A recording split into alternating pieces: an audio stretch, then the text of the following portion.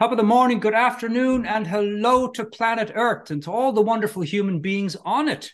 Hello and welcome to the Celtic Coach radio show where science and spirituality meet. Now, our next guest, holy guacamole. I don't know what happened that this man decided to come on this show, but he has, and I'm very grateful for it. Now, I could tell you that our next guest, Marshall Goldsmith, is one of the world's leading executive coaches. I could tell you that he's a New York Times bestseller author, but I'm not going to.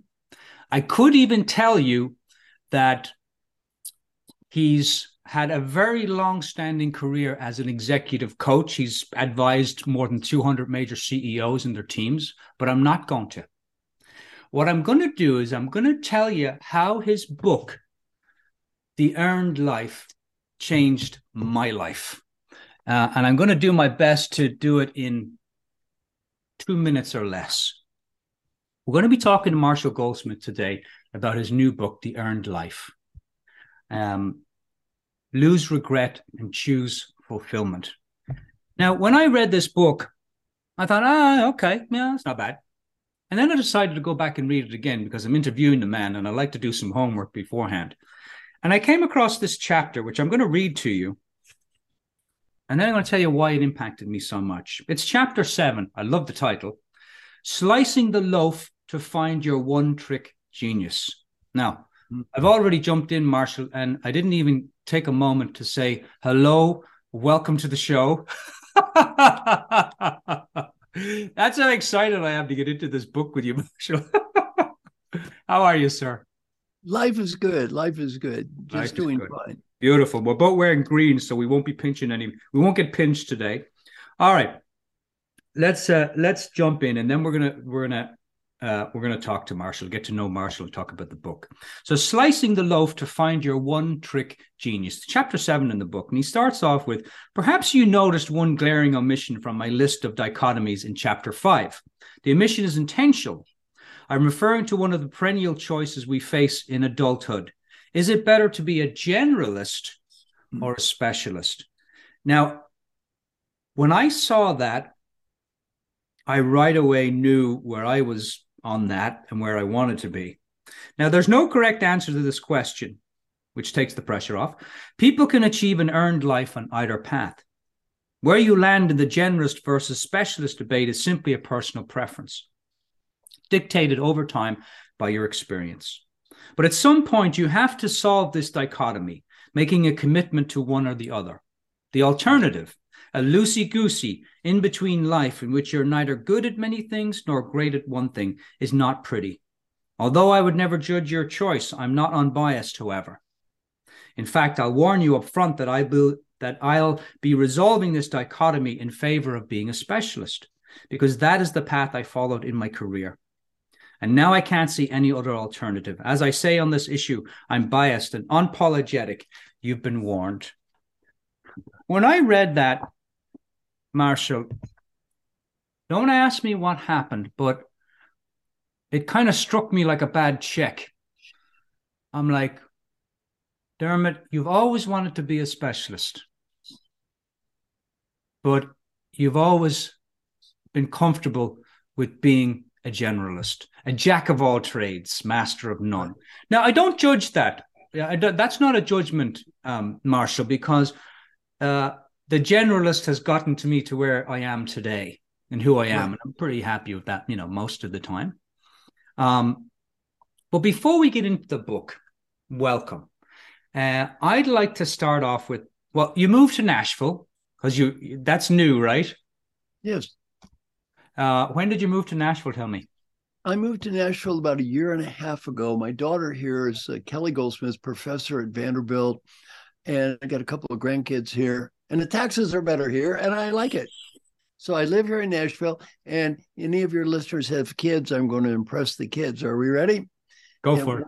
One of my neighbors is in the Rascal Flatts country group. One of my neighbors is Keith Urban.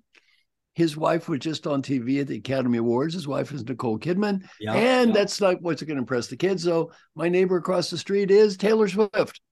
So, Oh my gosh. Oh, now you're impressing them. yeah, Now, impressing the kids anyway. Yeah. yeah, yeah. Oh my gosh. Wow. I did a peace walk from LA to Washington, D.C. about 12 years ago, and I walked through Tennessee. Right. And I have to say, Tennessee is probably the most beautiful state I've ever seen. It is pretty. It is It, pretty. I mean, the lakes and the rivers and the streams, I mean, just incredible.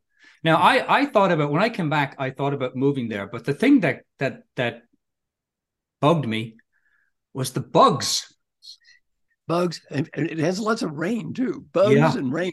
It has more rain than Seattle. Nashville has more rain than Seattle. A lot of people don't know that. But yeah. yeah, rains, bugs. I lived for 30 years in Rancho Santa Fe, California, just north of San Diego before I Hmm. moved to Nashville. So I love Nashville, but the weather is not quite the same as San Diego.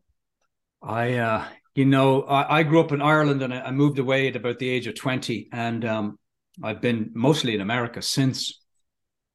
And live here in California now, and we have beautiful rain that comes in the winter and then goes. Right. Tell you, I don't miss the rain of Ireland because it's Right.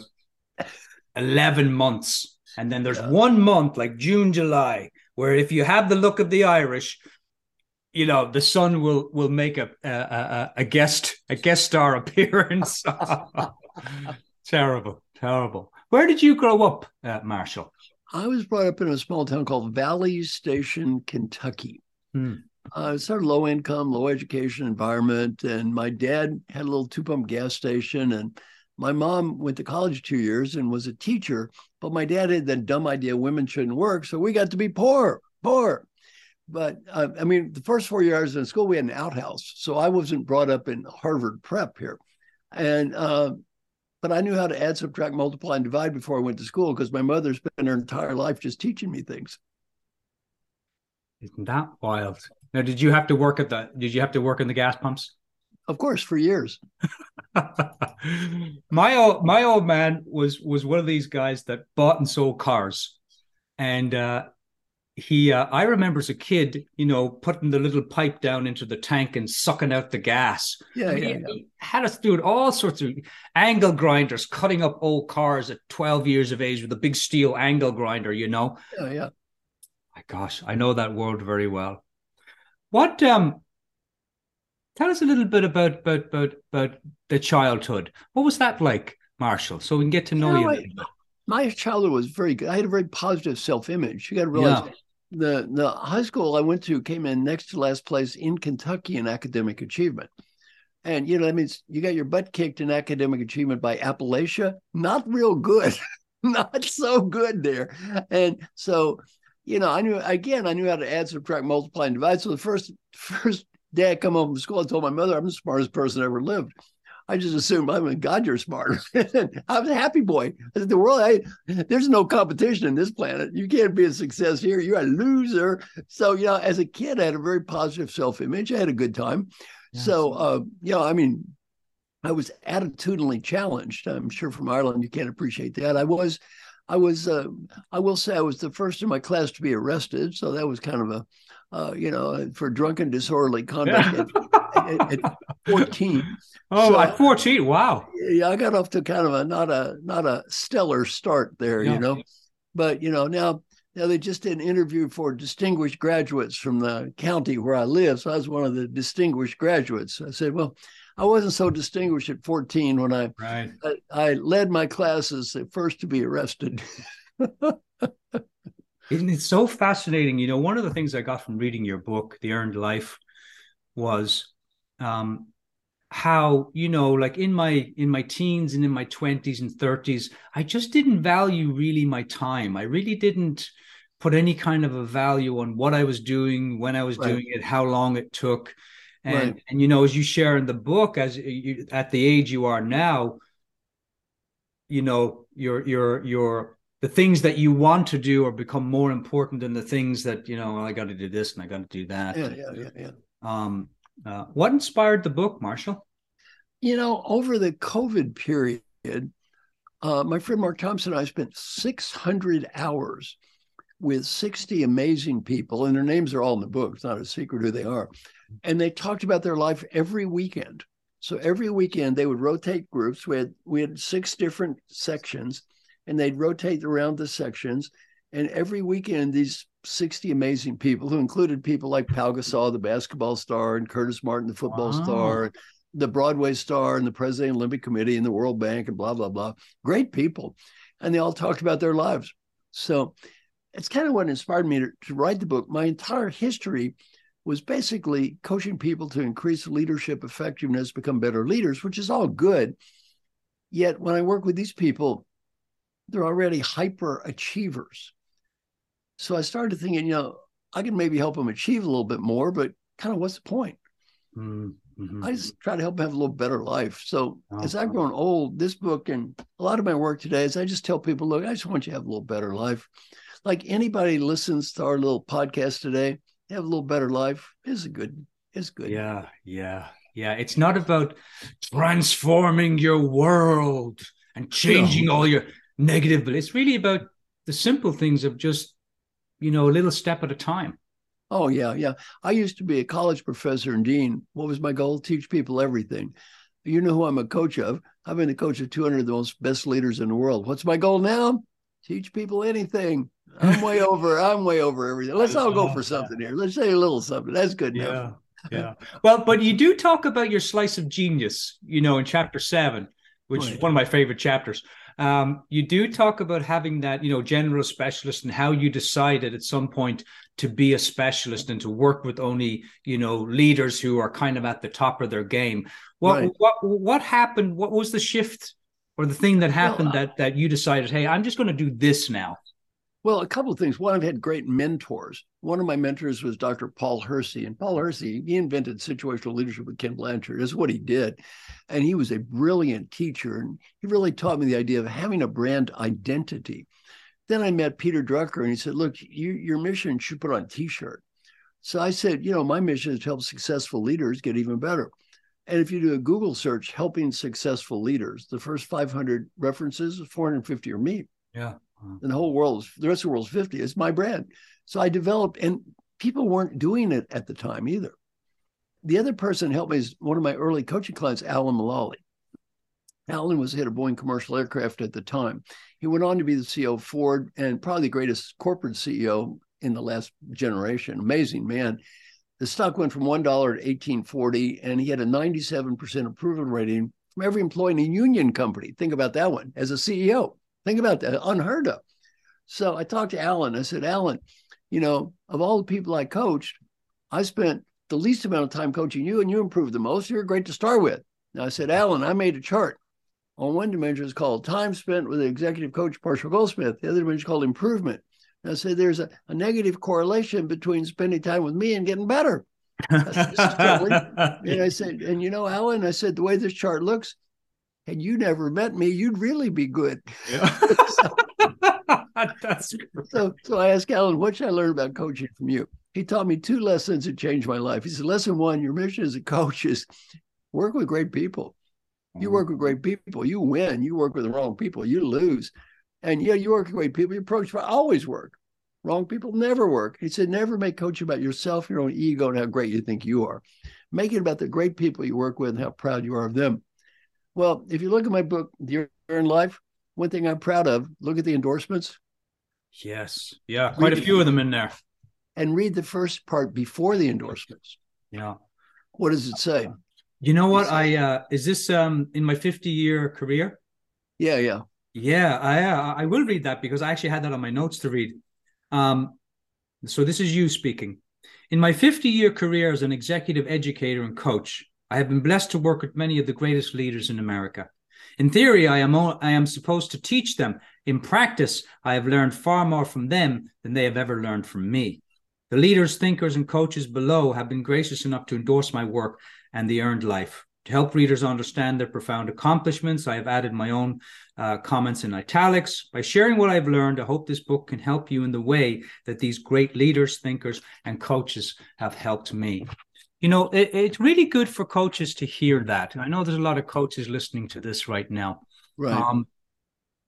Because I can say the exact same thing, Marshall. Like I would tell the coaches in school, you're coaching clients, human beings, Right. but you're really coaching yourself. Because Yeah. I've noticed that any kind of quirk or thing that I've got going on in my own world that I'm working on, Right. the client comes and says, "Here, I got this," and I'm like, "Holy moly, I got that problem too." Yeah, of course. Yeah, amazing, Well, now, amazing. by the way, this point is very hard to understand. He said only work with people that care and want to change. Now, let's see if you understand this point. Oh, Have I you, understand it already, Marshall. well, Yeah, now please. I'm gonna test you. Right. Have you ever tried to change the behavior of a wife or partner that had no interest in changing before? Have Every you day ever, of the week. and how's that working out for you? Not very well. Have you ever tried to change mommy or daddy who had no interest in changing? Yeah, how's that going for you? Never happened. I was teaching my class at Dartmouth. I said to this woman, she raised her hand. I said, "Are you trying to change mommy or daddy?" She said, "Daddy." So I asked her, "What's daddy's problem?" She said, "Daddy does not have a healthy lifestyle." So I said, "How old is daddy?" She said, 94. Leave him alone. Leave the old boy Let him alone. have his sugar. You want to smoke a cigar, old boy? Smoke too. Who Yeah. cares? He's Yeah. I have a 94. friend. Yeah. I have a couple that are good friends, Irishman and his wife, and they're in their 90s. And I crack up laughing every time I go to their house Right. because they don't really, I mean, I don't want to get gossipy here, but I'm blown away. They're not health, conscious really at all. But they're two of the fittest people on the planet and two of the most beautiful people on the planet. Yeah. And I think they are just on positive attitude. Yeah. They have so much energy from positive attitude. Yeah, I'm here, working out every day, doing my yoga, doing my meditation, eating my vitamins, and I'd find it hard pressed to stay up with them. Good. Yeah, Very good. that's pretty amazing. I wanted to go back to something you said earlier, Marshall, about the pandemic. So you were. I know you in the book say you're in like a 1 bedroom apartment somewhere waiting to go to Nashville. No, Um, I was on the beach in La Jolla, so it wasn't all awful. it wasn't terrible, no. Um, how does somebody like yourself, who's a coach and probably has a different perspective than a lot of people in terms of the world and what's happening, how do you look at the pandemic? Well, it was an intriguing thing. I thought it ended up being much worse than it was. So Mm-hmm. I thought it could have been a lot worse. A lot of people were desperate back then. And what I did is I did Zoom calls every day with people in my group just to try to help people. And then I did these calls, what they call the LPR group, every week. Because partly it was them, partly it was me. It was just felt good to be around people. And so every week we would do Zoom calls and talk about life and what's going on. And then on the pandemic, I did it every day with a large group of people and we had people call in from all around the world and talk about what was happening. So, I think it's good to have a sense of community when times are crazy. Yeah. I'm having that. That is interesting you say that because after COVID, it's still going on, but in the last 6 months, my partner and I have really been looking at that community. Right. How do we? Because I don't know my neighbors. They're Yeah. wonderful people. I see them all the time. Hello, how are you? That's it. I don't know them. Right. I just found out the other day, I started talking to the neighbor and I gave them some veggies from my veggie garden. And I said, Yeah. I don't know. I don't really know you. And I'd like to get to know you. Yeah, it's good. And, she talked a little bit about her life, her family, the kids, what they're doing. They're all going to school next door. And I thought, boy, that to me was the gift in the pandemic. Was there a gift in there for you, Marshall? Well, the book was one of the gifts. I mean, that's why I wrote the Wow. book. Yeah. That's amazing. That's amazing. All right, let's jump in and talk about the book. The Earned Life, Lose Regret and Choose Fulfillment. Lose regret, choose fulfillment. What do you mean by that, Marshall? Let's start there. Well, pretty much what it says. You want to live a life where you look back on your life with a sense of happiness. And I'm glad I did it, not I'm sorry I did it. So I talk a lot about both of those. How do you find fulfillment on one hand, and the other hand, how do you get rid of regret? So, and I think they're both important. For example, one thing I teach people is an exercise. I'll do this for all your listeners. Ready? Wonderful. Yeah. Take a deep breath. Imagine you're 95 years old. No, take a deep breath. Excuse me, wrong exercise. Take a deep breath. Every time I take a deep breath, it's a new me. So think, new me, new me. Everything that happened before this second in your life was done by an infinite set of people called the previous yous. Think about all the gifts those people gave the you that's listening to me right now. Think about how hard they tried. Think of the good things they did. Open your eyes. Open your eyes. If any group of people did that many nice things, what should you say to those nice people? Thank you. Thank you. Now, did they make some mistakes? Let it go. Who's the first person we need to learn to forgive in life? Yeah, that's for sure. Let's forgive this person. Let's forgive this person. And, that's a good first step in losing regret is quit carrying it around. Mm-hmm. Yeah, quit carrying it around. Whatever we did, we did. Nobody's perfect. We all make mistakes. It's all right. Forgive yourself. And, one of the things I've asked thousands of parents around the world this question, I say, one word, finish the sentence. When my kid grows up, I want my kid to be. Number one word by far, no matter what country, happy. So say, fine, you want your kid to be happy? You want people love you to be happy? You go first. You be happy. Yeah. You be happy. Yeah, I did I came to that realization too. I did a walk across America, and I talked to people about life. Yeah. And specifically Mahatma Gandhi's life. But I talked to them about life. And the one thing that I got that every person told me is that they wanted to be peaceful and they wanted to be happy. Yeah. Nobody said, I want to make more money. No. I want to write the greatest novel. I want to be the most successful person on the planet. They all, 99% of them said some version of peace and happiness. Now, very important point in the book. I talk about the importance of aligning three things, and I'll go back to what you just said. The first one is our aspirations. We need some higher sense of why am I doing this? Right. I mean, everybody works hard. Okay, why are you working hard? What's the point? What is the higher purpose? Second, you need to have our ambitions, which are related to what we achieve.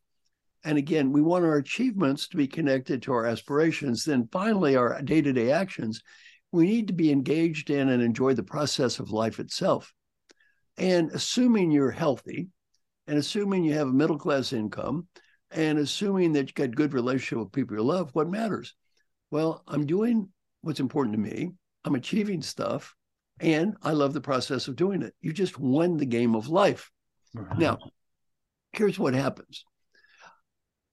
Some people, historically, most people have been lost in the action phase. Why? Our ancestors were poor. They didn't have any money. They lived day-to-day lives. They were just trying to get through the day. Not bad or good. They're just who they were. And a lot of people today are that way. They're kind of addicted to video games or watching PewDiePie or nonsense, right? The iPhone. They're lost in that action phase. Yeah. Some people are lost in the aspiration phase. They have lofty goals and dreams. They don't ever do anything, but they got a lot of lofty dreams and goals. Most people I coach and most people listening to us right now don't have either of those problems. The problem they have is they tend to be addicted to achievement. Right. And the great Western myth is, I will be happy when. Yeah.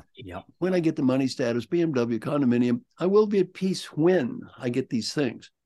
Well, the great point of the book is there is no when. Yeah. It's not on the calendar. It's not on the calendar. There's no win. No, there's no win. And no matter what you achieve, the key point of the book is never become addicted to achievement. Why? For two reasons. One, you don't control the outcomes. Never become addicted to outcomes. You don't control it. But two, what happens after you achieve the outcome? How much peace and happiness does that bring? 5 minutes, 10 minutes? Yeah. What happens? More. The Buddhist term is hungry ghost. You're always eating, but you're never full. Right. So, the key thing I teach people is never become addicted to outcomes.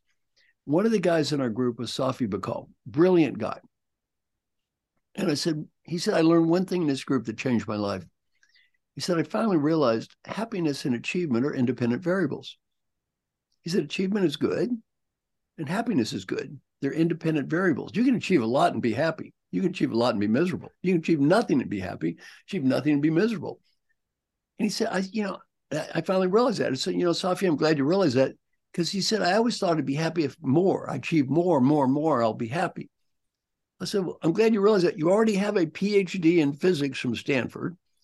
You've started 4 businesses. You've made $1 zillion. You wrote a best-selling book called Loon Shots, and you've consulted to presidents. Now, if that is not enough achievement to make you happy, you really think a little bit more is going to get the ball over the line? No. He said, you're right. You're right. Mm-hmm. Well, that's the great Western myth, that I'm going to be happy when I get this stuff. You know why? We've been hammered in our head. The great Western art form sounds like this. You may have heard it before. There is a person. No, the person is sad. Oh, they spend money. Oh, they buy a product. Oh, and they become happy. This is called a commercial. Have you ever seen one of those before? A million or one. Over and over. Same message. The message is it's out there. Happiness is out there. Yeah. Happiness is not out there. It's in here. Yeah. One of the quotes that I had on my desk for a long time was from Les Brown, and he said, everybody knows that more money will not make you happy, but everyone wants to find out for themselves. And so there's a journey to that, right? Because like when I hear that, I go, yeah, no, you're right. But I still want to make more money because I still think that money is going to make me. I mean, I still think that today. More clients, bigger businesses. I'm still caught up in that trap. How do you get out of the trap, Marshall? I'm going to help you right now. How old are you? 54. I am 74. Now, you can look at me and say, well, easy for you to say, oh, man, you're rich. I am rich. You've sold 3 million books. Yep. Fancy clients, blah, blah, blah, blah, blah. Easy for you to say. Yeah. You got something I don't have. You know what that's called? 20 years. Now, I can tell you what, you want the damn 3 million books? You give me the 20 years? We got a deal. Oh, that's good. That is good. We got a deal. How about the money? You want some money? A few million bucks? You give me 20 years? Oh, I'll give you a little money here too. Oh, see, that's good. Never think something's out there. Yeah. Because you know what? You get old. Yeah. Buddha was brought up very rich, protected from life. His father thought he'd be happy if he had more. He was able to sneak outside the palace 3 times. You know what I learned? Trip 1, people get old. Trip 2, you get sick. And trip 3, you die. Old, sick, and die. That's kind of in the cards. All the money in the world, old, sick, and die. Poor, old, sick, and die. And that's it, right?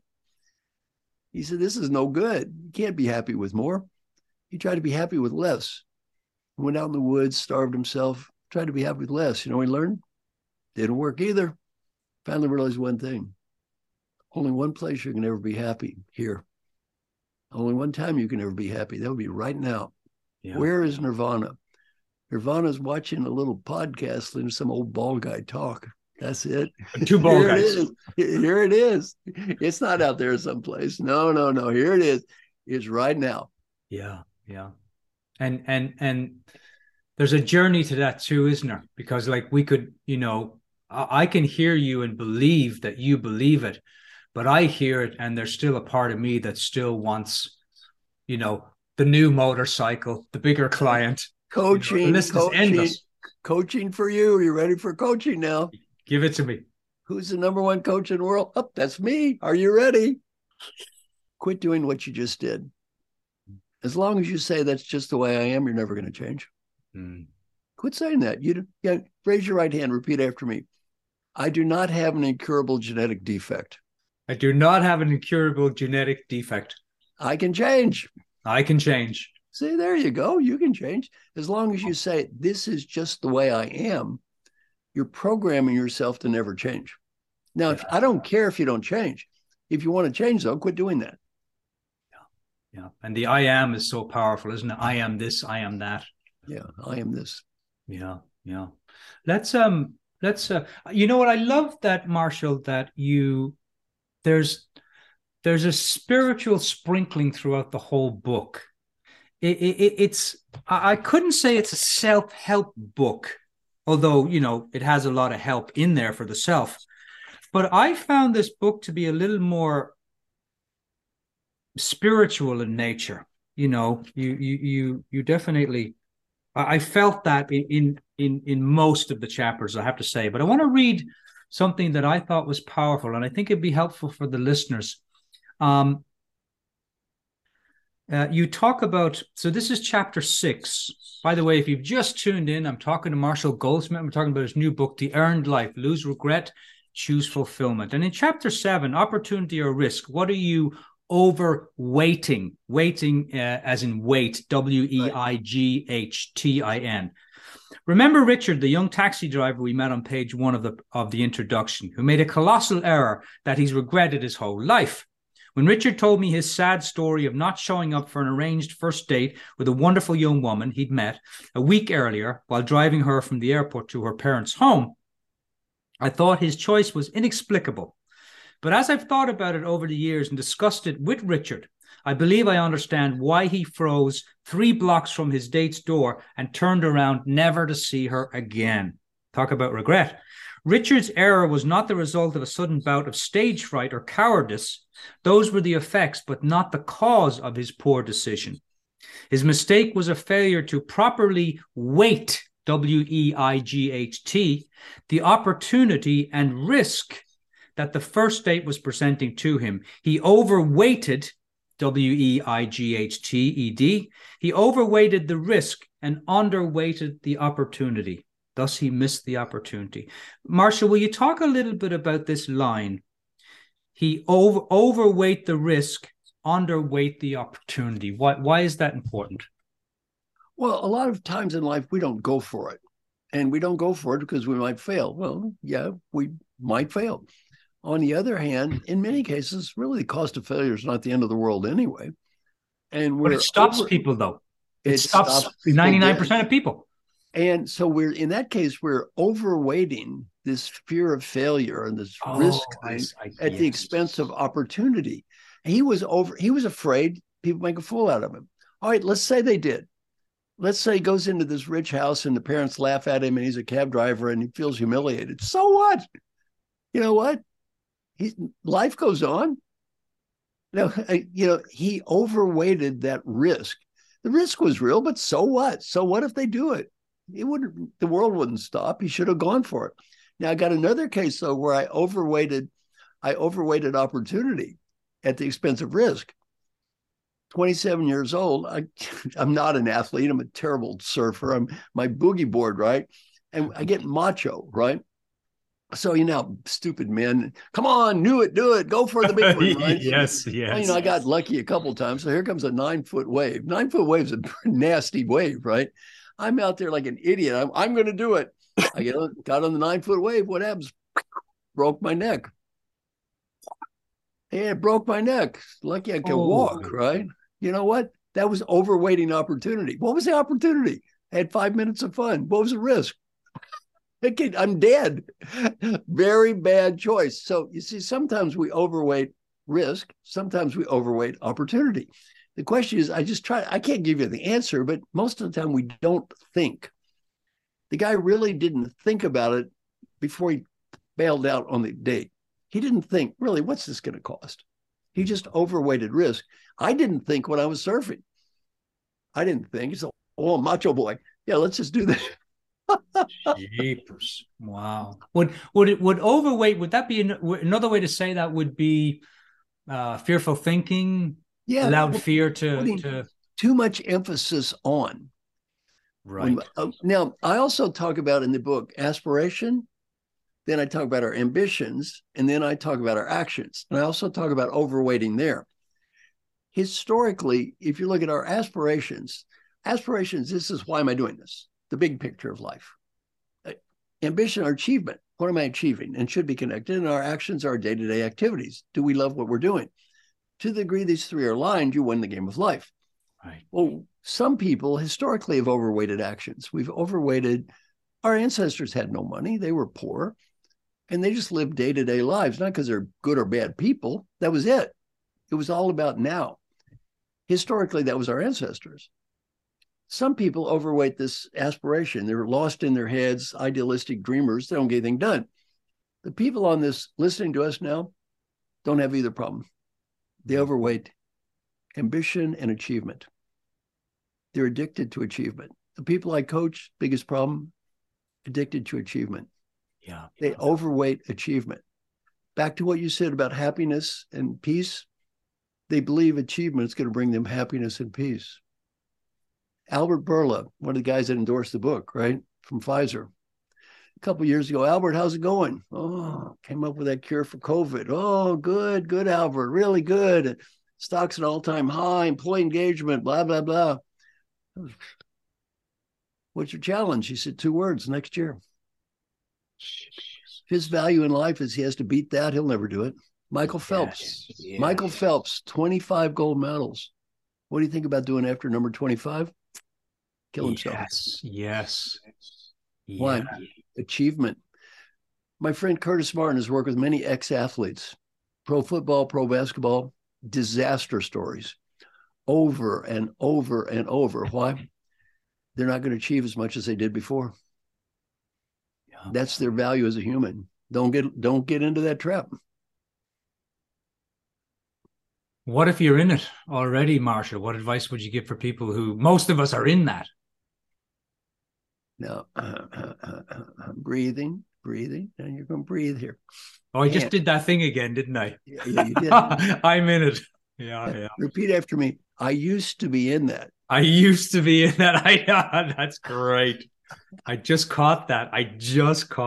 Oh, boy. Yeah. Well, the first way you get out of it is quit telling the world you're in it. Yes. Quit telling the world yeah. So back to getting out of it, really, the key thing is you need to say always, why am I doing this? Yeah. I'm sure you work, all people work all the time. Why? What is the deeper purpose, number one? And number two, am I enjoying the process of life? Yeah. Very important to enjoy the process of life. One chapter I love in the book is part about the marshmallows. I just love that. The marshmallow chapter. There's this famous researcher at Stanford. They take this guy and gives a kid 1 marshmallow. So you eat 1, you get 1. But kid, if you wait, yeah. And accordingly, longitudinal research, kids that eat 1 all grow up losers. Kids that eat 2 are all fantastic, right? So the point of the story is delayed gratification is good. What they did not do in the research is take the kid that had 2, say, wait a minute, kid, wait. Why stop at 2? Wait more, 3. 4, 5, 10, 100, 1,000. And where does the story end? An old man sitting in a room surrounded by thousands of uneaten marshmallows waiting to die. Wow. Sometimes you got to eat the damn marshmallow. Sometimes you got to eat the marshmallow. Here's the problem with delayed gratification. If all we do in life is delayed gratification, you know what you get a lot of in life? You got a lot of delay there. Yeah. Not much gratification. I'm watching this show on television where these 2 guys, they drive around America. Yeah. And they stop at anybody's house that they see with junk outside. Yeah. They stop and they go in and they buy and they sell junk. They buy it for $200 and then they sell it for $300. And so they drive around the whole America. It's quite an interesting show. And what I got from the show was just what you said. They'll stop at someone's house and they'll go to the property. And all of a sudden, this person who's in their 60s, 70s, 80s, 90s, right, they're still collecting stuff, junk. Right. And they have, this is no exaggeration, 5, 10, 15 buildings of stuff. And they open up the door and you can't even get into the building because there's so much stuff. And there's no stopping. And that's what you're talking about, Marshall, where there's no end to the stuff. Yeah, it doesn't stop. Doesn't stop. Which blows me away because, like, there was some people in the thing that you could tell they were poor, right? But they would build shed after garage of stuff, and then the guy would offer him, hey, they'd pick up something. They'd say, hey, I'm going to give you $300 for that. Nah, I can't sell that. I'm really attached to that. It's like, it's a pen. No. And so they would go to like all the different buildings, wouldn't sell them a thing. Now, that may seem extreme, but I don't think it's as extreme in terms of how all of us, except me, I used to be one of those. All the other people that I'm talking about, the stuff, how the addiction to stuff. In the introduction of your book, I loved this. It was the introduction exercise of the book.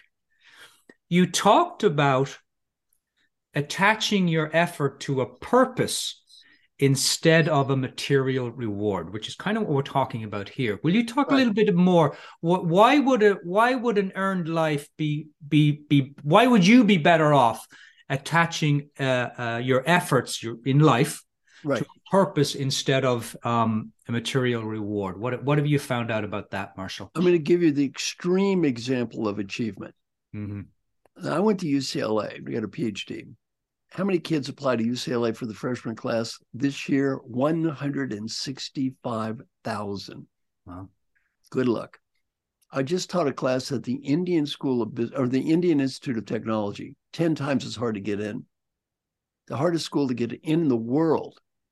Getting in there, you're like one out of thousands get in. My buddy's a billionaire. He asked me to teach the class. I think, well, these are a bunch of techie kids. I want to listen to some old man babbling about behavioral stuff, right? Nobody will show up. The place is packed. Yeah. Then I'm thinking, well, then you're going to sit there and think, why am I wasting my time with this whole nonsense, right? I look up, I'm talking about the importance of meaning in life and enjoying the process of life and don't get addicted to achievement. 10 kids break down and start crying. Wow. They weren't just tearing, they were bawling. 10. Yeah, they got hit. They got hit with the truth. Their whole life, they had no childhood. Yeah. That was their whole life. Yeah. Achievement. And they were told, if you ever get into IIT, you made it. You've made it. You know what they found out? They got into IIT. This used to be their life. You know what happened after they got in? What happened to the level of competition after they got in? It's worse. Yeah. Yeah. And so, it's very important to think about life and to think about, why am I doing this, number one? And number two, do I really love the process of doing it? Do I love doing it? Now, I've got a good example from my own life I'm very proud of. Are you ready? We're ready. Bring it on. My new love project, stories. My new project. What's it called? MarshallBot. B-O-T, MarshallBot. MarshallBot. I'm now making my own video bot. I've got a wonderful company investing millions of bucks in it, and I'm going to give everything away. So MarshallBot's going to learn everything I know. You're going to be able to go online. You may think it's me, but it's really not me. It's a video that looks just like me talking. Mm-hmm. You can ask it questions, have a dialogue. I am now training MarshallBot. Now, to me, I love this for 3 reasons. One, my higher purpose is to give everything away anyway. MarshallBot's all free for everybody. My purpose is to help as many people as I can while I'm here and I'm not here. Well, MarshallBot can hang around when I'm not here. And I'm teaching MarshallBot to give us everything I know to people. And number one, it's really, to me, an important achievement, reach a lot of people, and I love it. I'm having fun. So to me, that's optimal. Why are you giving it away for free, Marshall?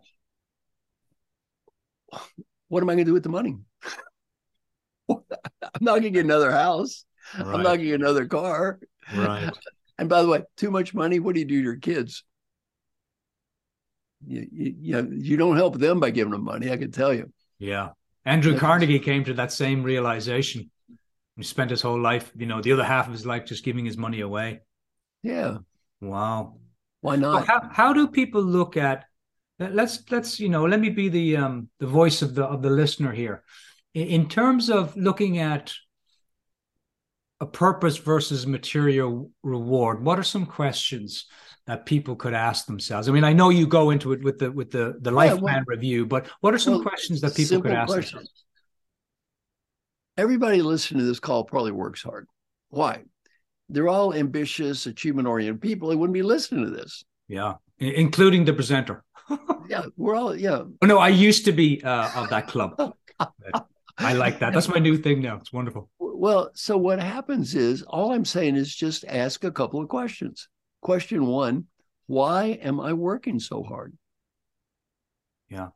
What Now, is now I want to say something about that because people listening might think, oh, yeah, that's such a simple question.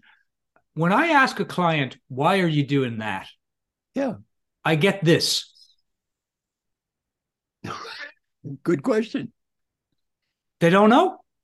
Well, and They've been working on this project or working on this career or working on this identity for why? years and years and years. And when I say why, they don't know. So I'm with you on that. Sorry, Marshall. I just want to throw that in there. I didn't mean to interrupt. And the second one is, am I achieving something? Which probably yes. And then am I enjoying myself? Yeah. Because if you're not enjoying the process, you're going to be dead anyway. You just lived a whole life filled with stuff you didn't enjoy doing. Well, what's the second prize? Yeah. It's no good. So just ask yourself the questions. Now, I'm going to give everybody a question to ask themselves every day. Ready? One question. 1 to 10 scale every day. Did I do my best to be happy today? Did I do my best to be happy today? Every day. 1 to 10 scale. Just ask yourself the question every day. Did I do my best to be happy? Doesn't even say you were happy. Did you even try to be happy? By the way, in my book, Triggers, 3 medical doctors I did this with. All 3 had the same answer independently. Jim Kim, I talked to him today. Jim Kim, simultaneous MD and PhD with honors from Harvard in anthropology, president of Dartmouth, president of World Bank after that. John Noseworthy, CEO of the Mayo Clinic. Raj Shah, head of the United States Agency for International Development at 37, and now he's head of the Rockefeller Foundation. Smart. All medical doctors. On average day, how do you score? And did I do my best to be happy? They all had the same answer. You know what it was? Never dawned on me to try to be happy. Never thought about it. And I said, they're all medical doctors. I said, you went to medical school. Did it dawn on you you're going to die? Did they cover that one in medical school, that dead thing? Yeah, they brought that up, right? I said, you think this is silly? I said, you think this is a silly question? He said, no, I just forgot to ask. Yeah. Yeah. Okay, ready? I'm going to test you. 1 to 10. 10 is high, 1 is low. Did I do my best to be happy on the average day? What score would you give yourself? Well, today I put myself high. Average day. Oh, average day. Middle of the road, Marshall. I'm 5. 5. Average score in the world is 5.5. Yeah. Now, remember when you were in school, you got a 5 out of 10. Would you be proud of that score? Marshall, if I got a 2 out of 10 in school, I would be ecstatic. Because I didn't do very well in school. Well, my point is, I just gave you a test that you flunked. Yeah. Now, are you ready for coaching for you? Yeah, go for it. Raise the score. Yeah. You control the grade. Yeah. It didn't even say, well, you're happy today. Did you even try? Just wake up and say, you know what? Whatever happens is going to happen anyway. Right? There's always going to be something that can make me miserable every day if I wanted to. I'm going to choose to be happy today. Yeah. And that question for me feels more doable. Did I try to be happy today as opposed to, was I happy? Was I happy? See, if I asked you the did question, I knock it out of the park, If I ask the question, was I happy? You go back to the environment. No, it was too hot. It was too cold. It rained. Someone was mean to me, whatever. I wasn't happy because of that. Yes. Yeah. If I asked you the question, did I do my best to be happy? Right. You look in a mirror. The pointer's back to me, which is the only place to look, right? It's kind of like the big joke. The last place we looked was inside. Yeah. My daughter Kelly taught me that. She said, teach people to ask active questions that begin with the phrase, did I do my best to? Yeah. Why? They quit blaming the rest of the world and start looking in the mirror. Yeah. Beautiful. Absolutely beautiful. You dedicated the book to Dr. R. Roosevelt Thomas. Right. Well, what impact did he have on you? He was the world's expert in diversity many years ago. And he came up with a concept called referent group, which ended up maybe influencing right now more than half my life. Wow. Our referent group is who we identify with and want to become like. And I went to a program called Design the Life You Love, a very similar exercise. One said, who are your heroes? My heroes are kind and generous people, are nice teachers. Peter Drucker, Warren Bennis, all these people, Paul Hersey. And then my clients who are really my teachers, Alan Mullally, Francis Hesselbein. And she said, you should be more like them. I decided to adopt 15 people, teach them all I know for free. And the only price is when they got old, they had to do the same thing. Oh, so wow. I made a little video and put on LinkedIn. I'm thinking maybe 100 people would apply and I'll adopt 15. I was wrong in this case. So far, over 18,000 people have applied to be adopted. Wow. And I've adopted 340 people. And the idea is just give things to people. He asked me, why am I giving things away? Hey, I called Buddha up. I said, Buddha, I use all your material all the time. Do I owe you any money? Any commissions there, Buddha? You know, he said, go ahead. It's fine. Yes. Hey, Buddha's not charging me any money, is he? No. Yeah. Peter Drucker never charged me money. And all these people helped me. They never charged me any money. Yeah. Well, you asked me why I give things away in honor of them. The sun never says to the earth, you owe me. Yeah. Wow. How did you, I want to ask, just for all the coaches listening out there, because I'll get kicked in the butt if I don't. In terms of business building, you're one of the most successful coaches on the planet, Marshall. Right. Could you give us the short answer to how did you become that? Like if coaches listening that really want to, become successful coaches, what does that mean and how did you become that? Well, the first thing is you got to work. So I have these 3 young guys come to my house. They're about 30 years old. And the kid says to me, well, when I finish my PhD, I'm going to be you. I said, well, that's fascinating. You're going to be me. I don't know if you look around. I happen to live in a mansion. And at the time, I've written 35 books and traveled 10 million frequent flyer miles. So you're going to be me. You better get off your ass and get started. Yeah. You better get to work, son. You got to work. Number one. Now, number 2, have a brand, build a brand. I have a brand, helping successful leaders get even better. That's a brand. Mm-hmm. I control the brand. I'm it. Do a Google search. Helping successful leaders is me. 90% of everything you read, me. Why? I built a brand. I have a clear identity. And I'm going to teach the coaches something. It's really good for coaches. Are you ready? And it's good for a lot of the listeners. It's called, one of the chapters called Credibility Must Be Earned Twice. Part of credibility is being competent. And most of the coaches I meet are very competent. That's not their problem. The second part of credibility is being recognized for being competent. Totally different thing. Yes. Yeah. Now, I've sold 3 million books. How many books on Amazon out of the 33 million titles do you have to sell in 1 year to be in the top half of all books? And the answer to that question is 2. Half of them sold 0 to 1 copy. It doesn't mean they're bad books. Maybe they're great books. I got a degree in math. Some of those books are better than anything I ever did. Statistically, they have to be. Nobody bought them. Nobody read them. The author had no credibility. They had competence without credibility. Well, the coaches tend to be very bad at marketing and very bad at building credibility. My book, What Got You Here Won't Get You There, is largely a book about me coaching CEOs and their problems. And they tend to oversell, be right all the time, prove themselves too much, add too much value. Overselling. I've coached a lot of coaches. 80% of coaches have the opposite problem. Yes. Underselling. Yes. They don't promote themselves enough. Yes. I do a whole class on how many people know you're a coach. Not many. Right. They undersell. Yeah. Now, are you ready? I'm going to help you with all the undersellers. You can use this in the future. When they say, ask them, if you have to pick, oversell, undersell. Do you try to prove yourself too much or not prove yourself enough? Peter Drucker said, we're here on earth to make a positive difference, right? Not to prove we're right. Are you trying to prove yourself too much or not enough? Well, that one book is too much. My book with Sally Helgson, How Women Rise, the opposite. It's mostly about people don't try to prove themselves enough. Mm-hmm. Okay, for all you underselling coaches, are you ready? They're ready. Here's the coaching for you. Question 1. Would the world be better off or worse off if you became more powerful and influential? Generally, you know what they say? Better off. Does trying to become more powerful and influential make you feel uncomfortable? You know what they tend to say? Yes, very uncomfortable. I don't like it. Yeah. Here's the punchline, question 3. What is more important to you? Making the world a better place or being comfortable? That's the money question right there, Marshall. If you want to be comfortable, don't change. Yeah.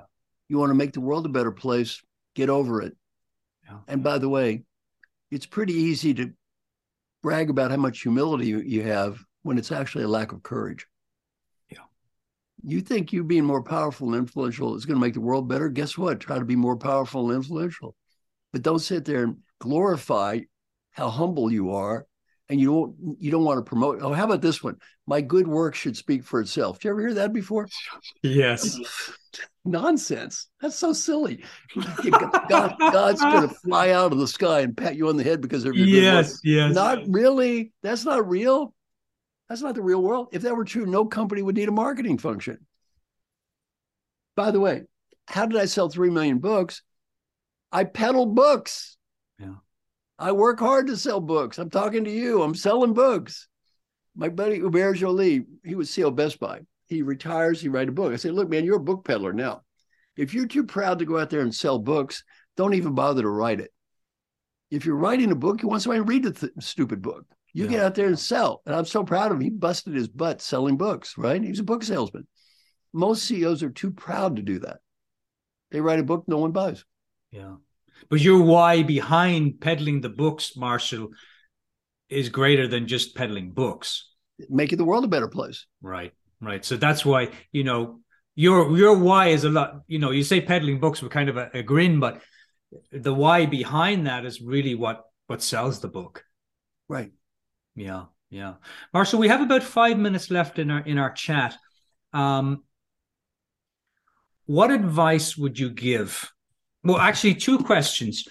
The Earned Life, who is it for? This book, I think, is for everybody. It's basically about helping people have a better life. I'd say you need to be about 12 years old to be able to read it. Anything, by the way, if you read anything I've written that appears to be complex, please accept my apologies. That certainly wasn't intended. I try to write things that a normal human can read. I try to use normal language and not use fancy words and 2,700 references about, Kentucky is a state according to blah, blah, blah. So, I just basically try to make this as simple and practical and useful as possible. So I think anyone over 12 would be fine. Yeah. So it's just designed to help you have a little better life. So, and then where can you get the book? Well, you can get it at Amazon.com or just call online. You can get the book anytime. Very easy to get books today. So that's very good, very simple. And it's available all around the world. Yeah. You've given the coaches advice. What advice would you give to the listeners in terms of the earned life, just having a better life? For all listeners, are we ready? They're ready. You're now going to get the best advice you're going to get in this or any other lifetime. Are you ready? They are. Take a deep breath. Imagine you're 95 years old and you're just getting ready to die. It's all over. Here comes the last breath. Right before you take that breath, you're given a beautiful gift. The ability to go back in time and talk to the person who's listening to me right now. The ability to help this person be a better coach, a better professional. Much more important, the ability to help this person have a better life. What suggestions would that 95-year-old you, what advice would that old person facing death, who knows what mattered and what didn't, what advice would that wise old person have for you that's listening to me right now? Whatever you're thinking now, do that. In terms of a performance appraisal, that's the only one that matters. That old person says you did the right thing. Guess what? You did the right thing. That old person says you made a mistake. You made a mistake. You don't have to impress anybody but that old person. Some friends of mine interviewed old folks who are dying, got to ask the question, what advice would you have? On the personal side, 3 themes. Theme number 1, 3 words. Be happy now. Not next week, not next month, not next year, not when I get this, when I achieve that, we all got the same win. We all have exactly the same win. That old man looking at death is win. Learning point from old people, be happy now. Number 2, friends and family. Never get so busy climbing the corporate ladder you forget the people who love you. Always a mistake. And number 3, if you have a dream, go for it. Go for that higher aspiration, because you know why? You don't go for it when you're 45. You may not when you're 85. And business advice isn't much different. Number one, life is short. Have fun. You don't like what you're doing, can't leave now, start looking. Get out as soon as you can. Life is too short to do what you don't like. Number two, do whatever you can do to help people. And that's a blessing all the coaches have, because they try to help people. Yeah. The main reason to help people has nothing to do with money or status or getting ahead. The main reason to help people is much deeper. The 95-year-old you will be proud of you because you did, and disappointed if you don't. And final advice, also the same, go for it. World's changing, industry's changing. Do what you think is right. May not win, at least you tried.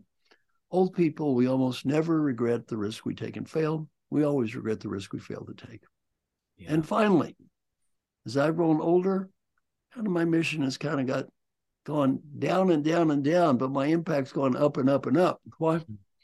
I quit worrying about what I'm not going to change. Let me give you my mission on this fine call, and thank you for inviting me.